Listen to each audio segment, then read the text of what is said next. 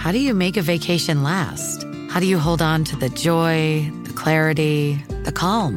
Easy. You go to Aruba. You'll spend your time relaxing on cool, white, sandy beaches and floating in healing blue water. You'll meet locals brimming with gratitude for an island that redefines what a paradise can be. You won't just feel great, you'll feel relaxed, renewed, and ready for life. That's the Aruba effect.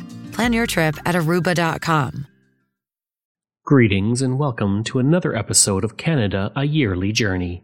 Before we begin today's episode, I'd like to take a moment to talk about dogs. Dogs have been an important part of Canadian history from the very beginning. The first dogs to arrive in Canada came from Siberia over 12,000 years ago. They were used for hunting, pulling sleds, and as companions for the indigenous people who made their way across the Bering Strait. In the 17th century, European settlers brought dogs with them as well. And like the indigenous people, they relied on their dogs for companionship, hunting, and protection. Dogs have been some of Canada's most beloved heroes. In 1909, a Labrador retriever named Polar Bear helped the explorer Robert Perry reach the North Pole. In 1916, Canadians were captivated by the story of Bruno, a sheepdog who was rescued from war-torn Europe and refused to eat after his person passed away. In 1941, a Newfoundland named Gander saved the lives of several Canadian soldiers during the Battle of Hong Kong. Over the centuries, dogs have served Canadians in an ever-expanding variety of ways. Today they work in law enforcement, detect cancer and COVID, help find missing children, and enable the blind to get around. But for most Canadians, dogs are much more than just working animals. Their loyalty, friendship, and unconditional love have made them part of our families. Countless dogs are beloved characters in Canadian art and film. Their stories have been told by such noteworthy authors as Farley Mowat, Lucy Maud Montgomery, and Stephen Leacock. They can make us laugh, they comfort us, they remind us of our better angels, of what our character could be, and perhaps that is why we love them so much. Which brings me to my puppy, Boris. Boris is a 10-year-old Irish setter Newfoundland cross, the same breed as Gander actually. Recently, he began hacking up his food. His bark became raspy, and he's having trouble breathing deeply, so I took him to see the vet. Boris has the canine version of Lou Gehrig's disease. His spinal cord will slowly degenerate, and over the next 1 to 3 years, he'll progressively lose control of the muscles he uses to play, bark, eat, and breathe. There is no cure, and the cause remains unknown. But there is a way to slow it down. With the laryngeal paralysis, Boris needs surgery. Without it, his constricted larynx will get worse faster, and he may pass away in only a few months. The problem is the surgery costs $5,000, which is well beyond what I can afford. So I'm asking for your help. I've set up a GoFundMe to pay for the vet. If you'd like to contribute, just click the link for Boris Fundraiser in my show notes. And if you've donated already, thank you. If you've shared, thank you as well. Thank you for helping us get a few more precious years together, because it means the world to us both. And I want to say a very special thank you to Andrew. What I just read was written by him. He's a fantastic copywriter, and he was able to do this for me so that I could get the word out on my dog. So if you want to visit his website, go to sublimelime.ca, and that's 2 limes. That's sublimelime.ca. When we look back through the years to the year 1875, we see several amazing anniversaries taking place in Canada. As with so many years I've covered so far, 1875 has many notable events, births, and deaths. Let's begin. On January 14th, the Halifax Herald begins publishing. Officially founded the previous year, the newspaper operates to this day, although it's seen its circulation decline to 91,490, a drop of 15% between 2009 and 2015. On January 14th, the Ontario election occurs. Over the previous 4 years, Edward Blake had left provincial politics and moved on to the federal level. Replacing him in 1872 was Oliver Mowat, who would have an impact on Ontario for the rest of the century. Mowat had previously been a judge, and many wondered about a judge resigning to lead a party. As it turned out, very well, as Mowat would become the longest-serving premier in the history of the province by a margin of 10 years. The Conservatives were led by Matthew Crooks Cameron, who had been serving in the Legislative Assembly since 1865. He had been opposed to Confederation, instead wanting a legislative union.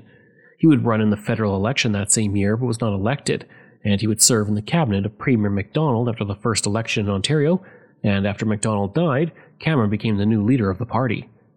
As usual, there were issues with the election and campaign. One man impersonated another voter and was released without charges. The Montreal Star reported, quote, "The man who attempted to impersonate a voter at the late election was given leg bail and is now probably enjoying the proceeds of attempted fraud and having a laugh at the so-called strict election law." End quote.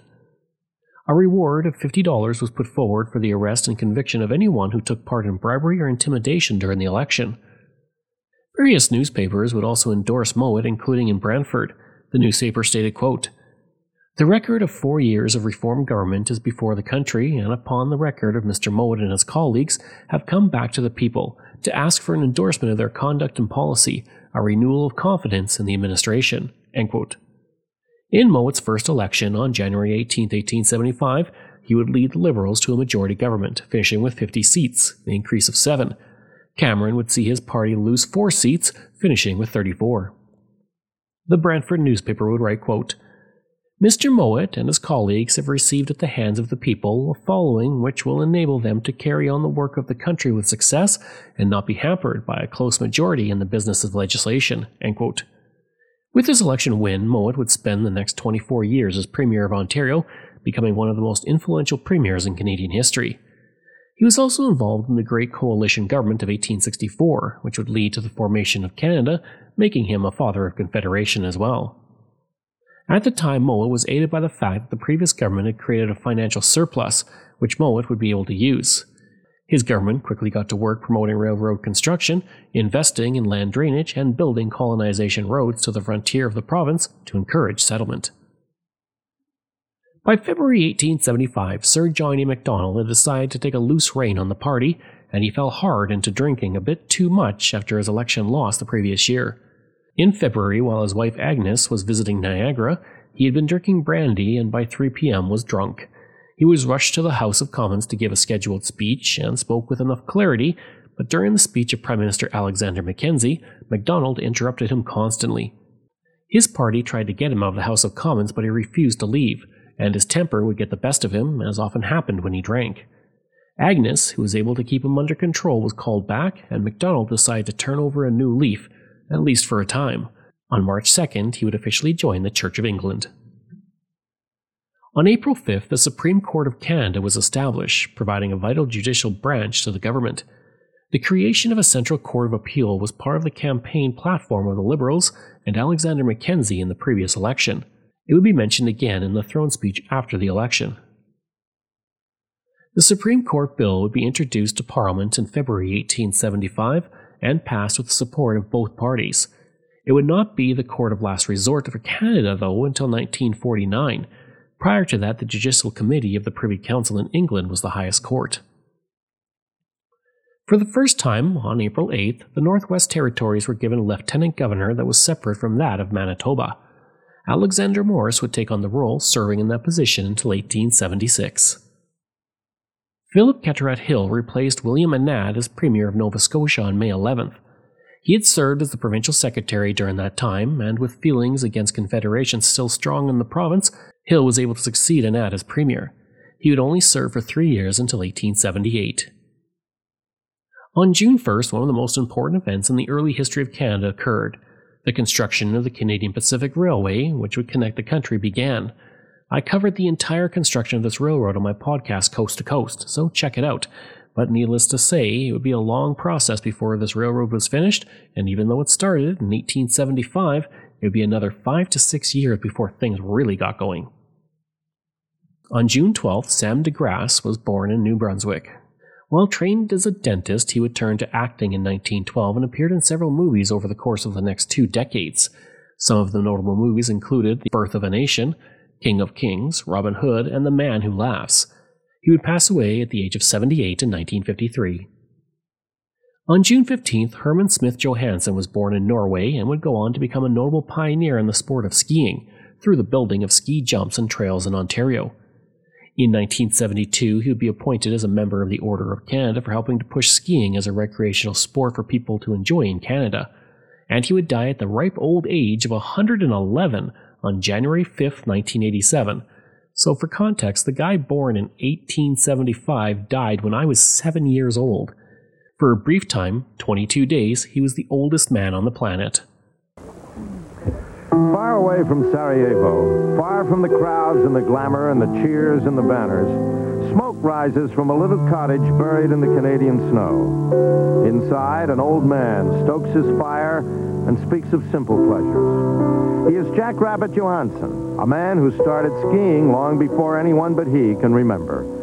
For today's athletes, skiing is a way of life. For Jack Rabbit, skiing is life itself. I'm happy when I can put on my skis. Today, I have to be satisfied going on a level. 100 years ago, I was a good skier. Today, I'm no good except on the level. But my spirit is still there. I like to feel that I have a pair of skis on my feet. Jack Rabbit Johansson is 108 years old. Ulysses S. Grant was president when he was born. That makes him older than the telephone or the radio. Older than just about everything we take for granted. Skiing today is commercialized. It's becoming artificial. Today, they won't ski unless they have a track made for them. If you are equipping yourself for the downhill and slalom, you get an equipment that you can't possibly use outside. You can't even walk on the ski in the boots that they give you. All you can do is to be hauled up the hill and go down.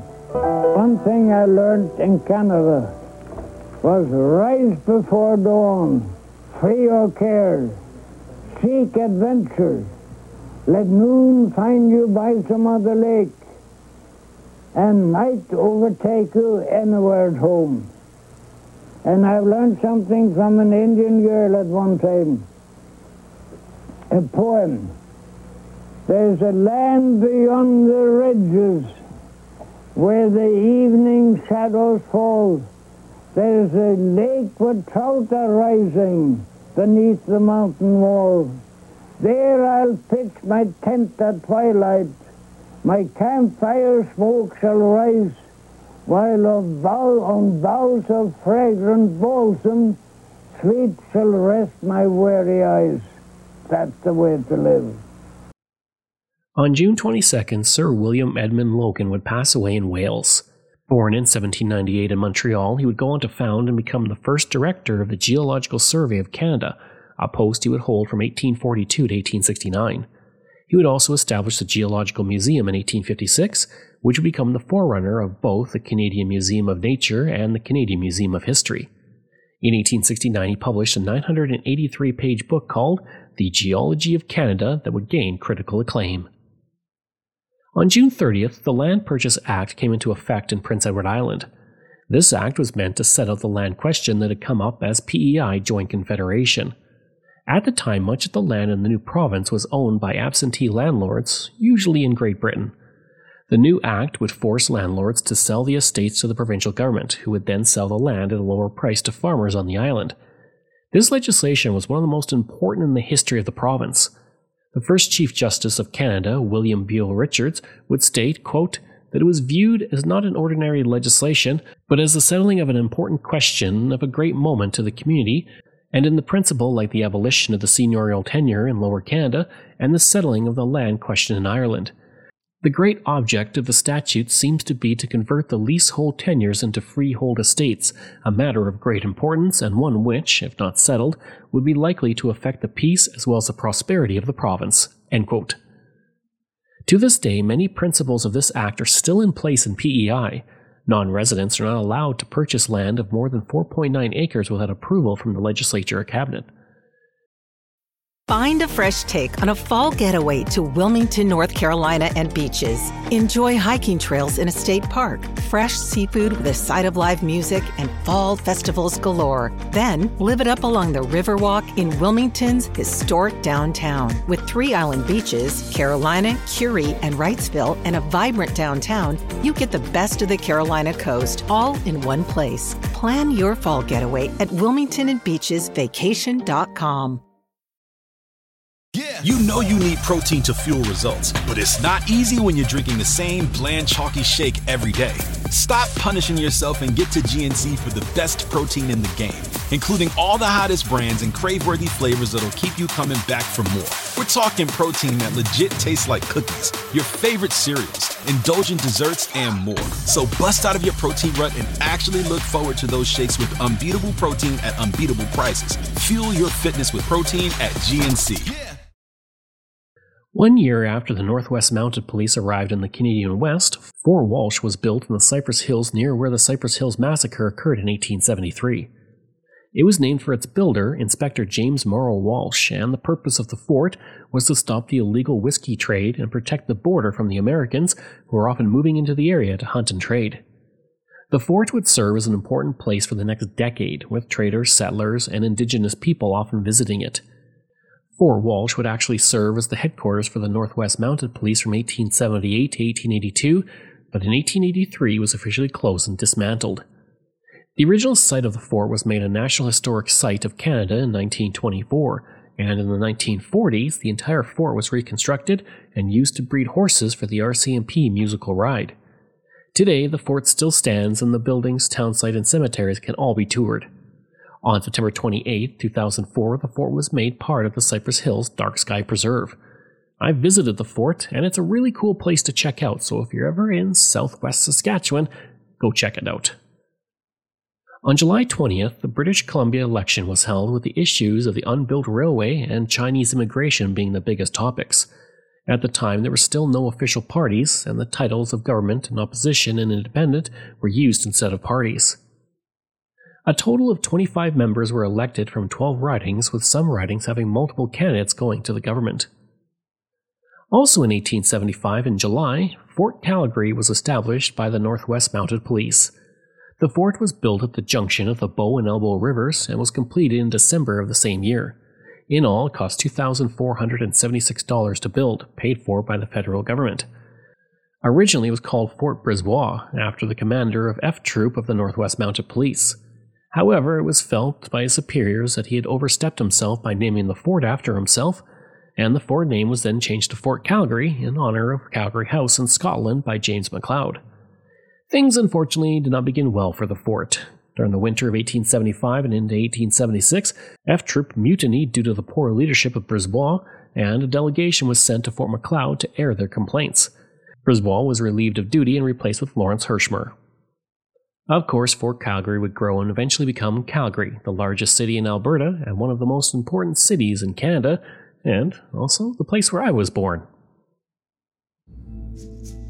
One can associate the residential school system with tuberculosis and tuberculosis with the residential school system. We had Indigenous parents, communities, students, church employees, teachers, and individuals who are part of Indian affairs like Dr. Peter Henderson Bryce giving their critiques in their own time.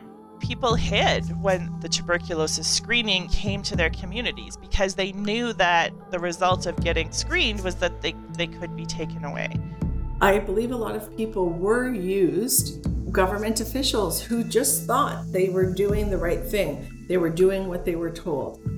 First Nations, Métis, and Inuit peoples have already told our story. It's now time to tell the other side of the story. We need to take a serious look at the parts of the system from the past that we may be replicating today. I'm Maya Foster Sanchez, and this is the story of a national crime. Coming this fall. Follow us on Apple Podcasts, Spotify, or wherever you get your podcasts. Born on August 2, 1875, Albert Hickman was a prominent businessman in Newfoundland who would serve as the Prime Minister of Newfoundland for a total of 33 days, from May 10, 1924 to June 9, 1924, in a caretaker position after the collapse of the government. Hickman was asked by the governor to form a government, and Hickman invited members of the Liberal Reform Party and members of other parties into his government in what he called the Liberal Progressive Party. His new party would lose the 1924 election since supporters of Warren had created their own party, the Liberal Conservative Progressive Party. Hickman would serve as leader of the opposition until 1928 when he retired from politics, and he would pass away on February 9, 1943.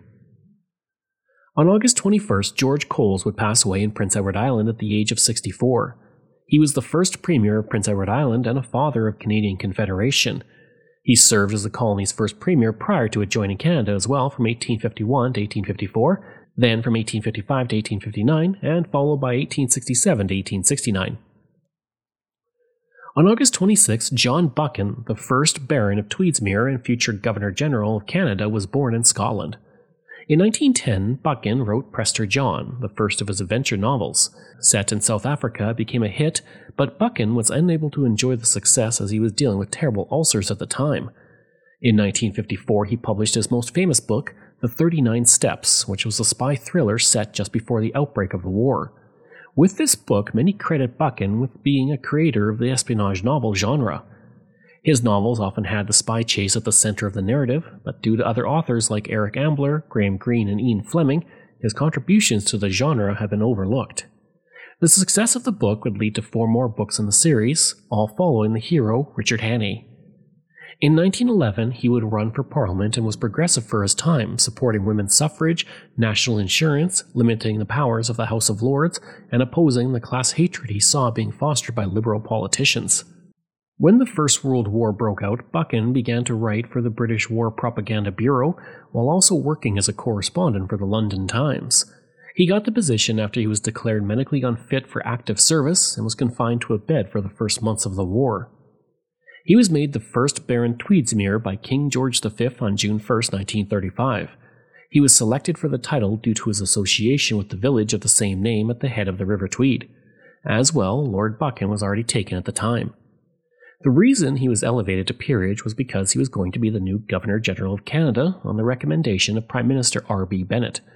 Opposition leader William Lyon Mackenzie King recommended that Buchan serve as Viceroy as a commoner, but the King would not allow this.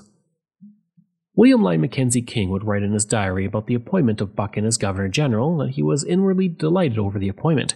He would say, quote, "I gave word to the press that I was greatly pleased and that I regarded the appointment as an excellent one." End quote.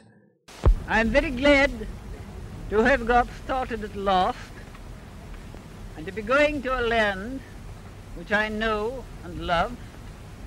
I am greatly looking forward, and so is my wife, both to the voyage and to our journey's end. I am very sure that Canada, which I already know to some extent, will become far dearer to me on a closer acquaintance.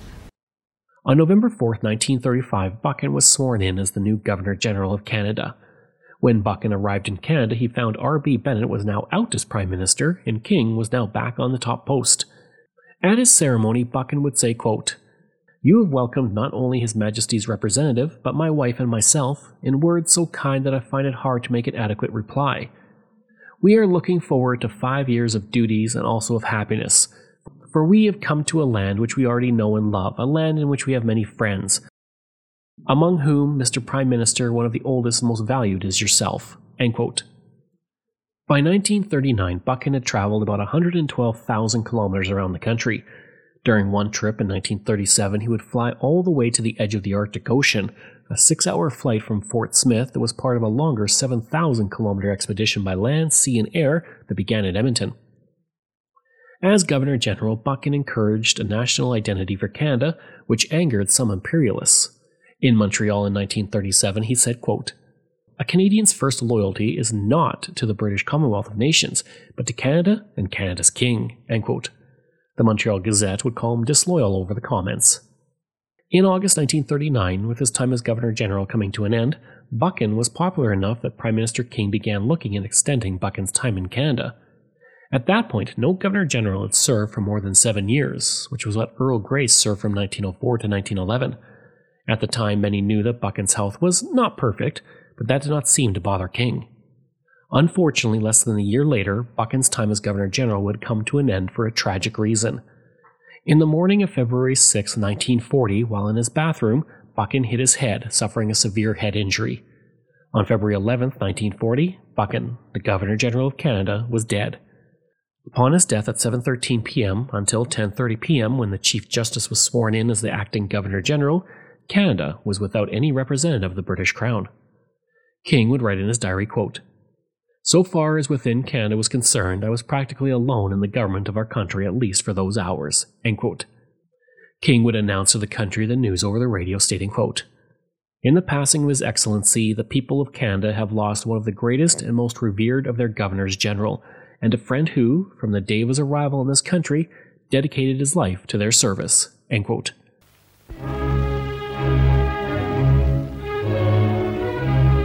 Canada bade farewell to her late well-beloved Governor-General, mourning for a King's representative who had earned general esteem. The body of the first Governor-General to die in office was placed in the Parliament buildings for the ceremonial lying in state. Thousands waited in the bitter cold to pay homage to his memory. He had risen to one of the highest positions within the Empire. John Buchan, the writer whose early days in Scotland were memories revived in the Scottish Presbyterian Church in Ottawa.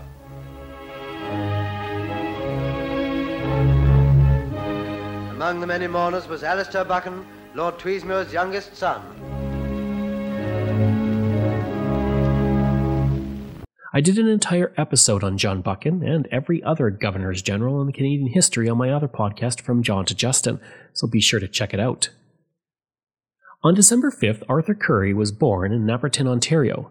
Enlisting with the Canadian Army, he would rise to the rank of senior officer during the First World War. Starting as a simple pre-war militia gunner in 1897, he rose to become the first Canadian commander of the Canadian Corps. He is today considered to be one of the most capable commanders of the Western Front during the war and one of the finest commanders in Canadian history. He would eventually reach the rank of general and be knighted prior to his death in Montreal in 1933. On December 14th, Marianne Gabory would pass away at the age of 95. Born in Quebec in 1780, Gabory would marry and travel west with her new husband to the area that would one day be Winnipeg. She continued to travel with her husband through the years, reaching nearly to the modern-day Edmonton. She would become the first woman of European descent to travel and settle in Western Canada. And she would also be the grandmother of Louis Riel, and would live long enough to see her grandson help to create a province in the area she called home for so many years. Interestingly, since his grandmother died that same year, also during 1875, Louis Riel was granted amnesty on the condition that he stay banished from Canada for a period of 5 years. Also this year, Jennifer Trout would become the first woman licensed to practice medicine in Canada. Emily Stowe had been the first woman to practice medicine in Canada since 1867, but she did so without an official license. Grace Lockhart would earn a Bachelor of Arts degree this year, the first ever awarded to a woman, from Mount Allison University. While she would be the first to earn a degree, she would spend most of her life as the wife of a Methodist minister, but her academic achievement would help push more women into higher education.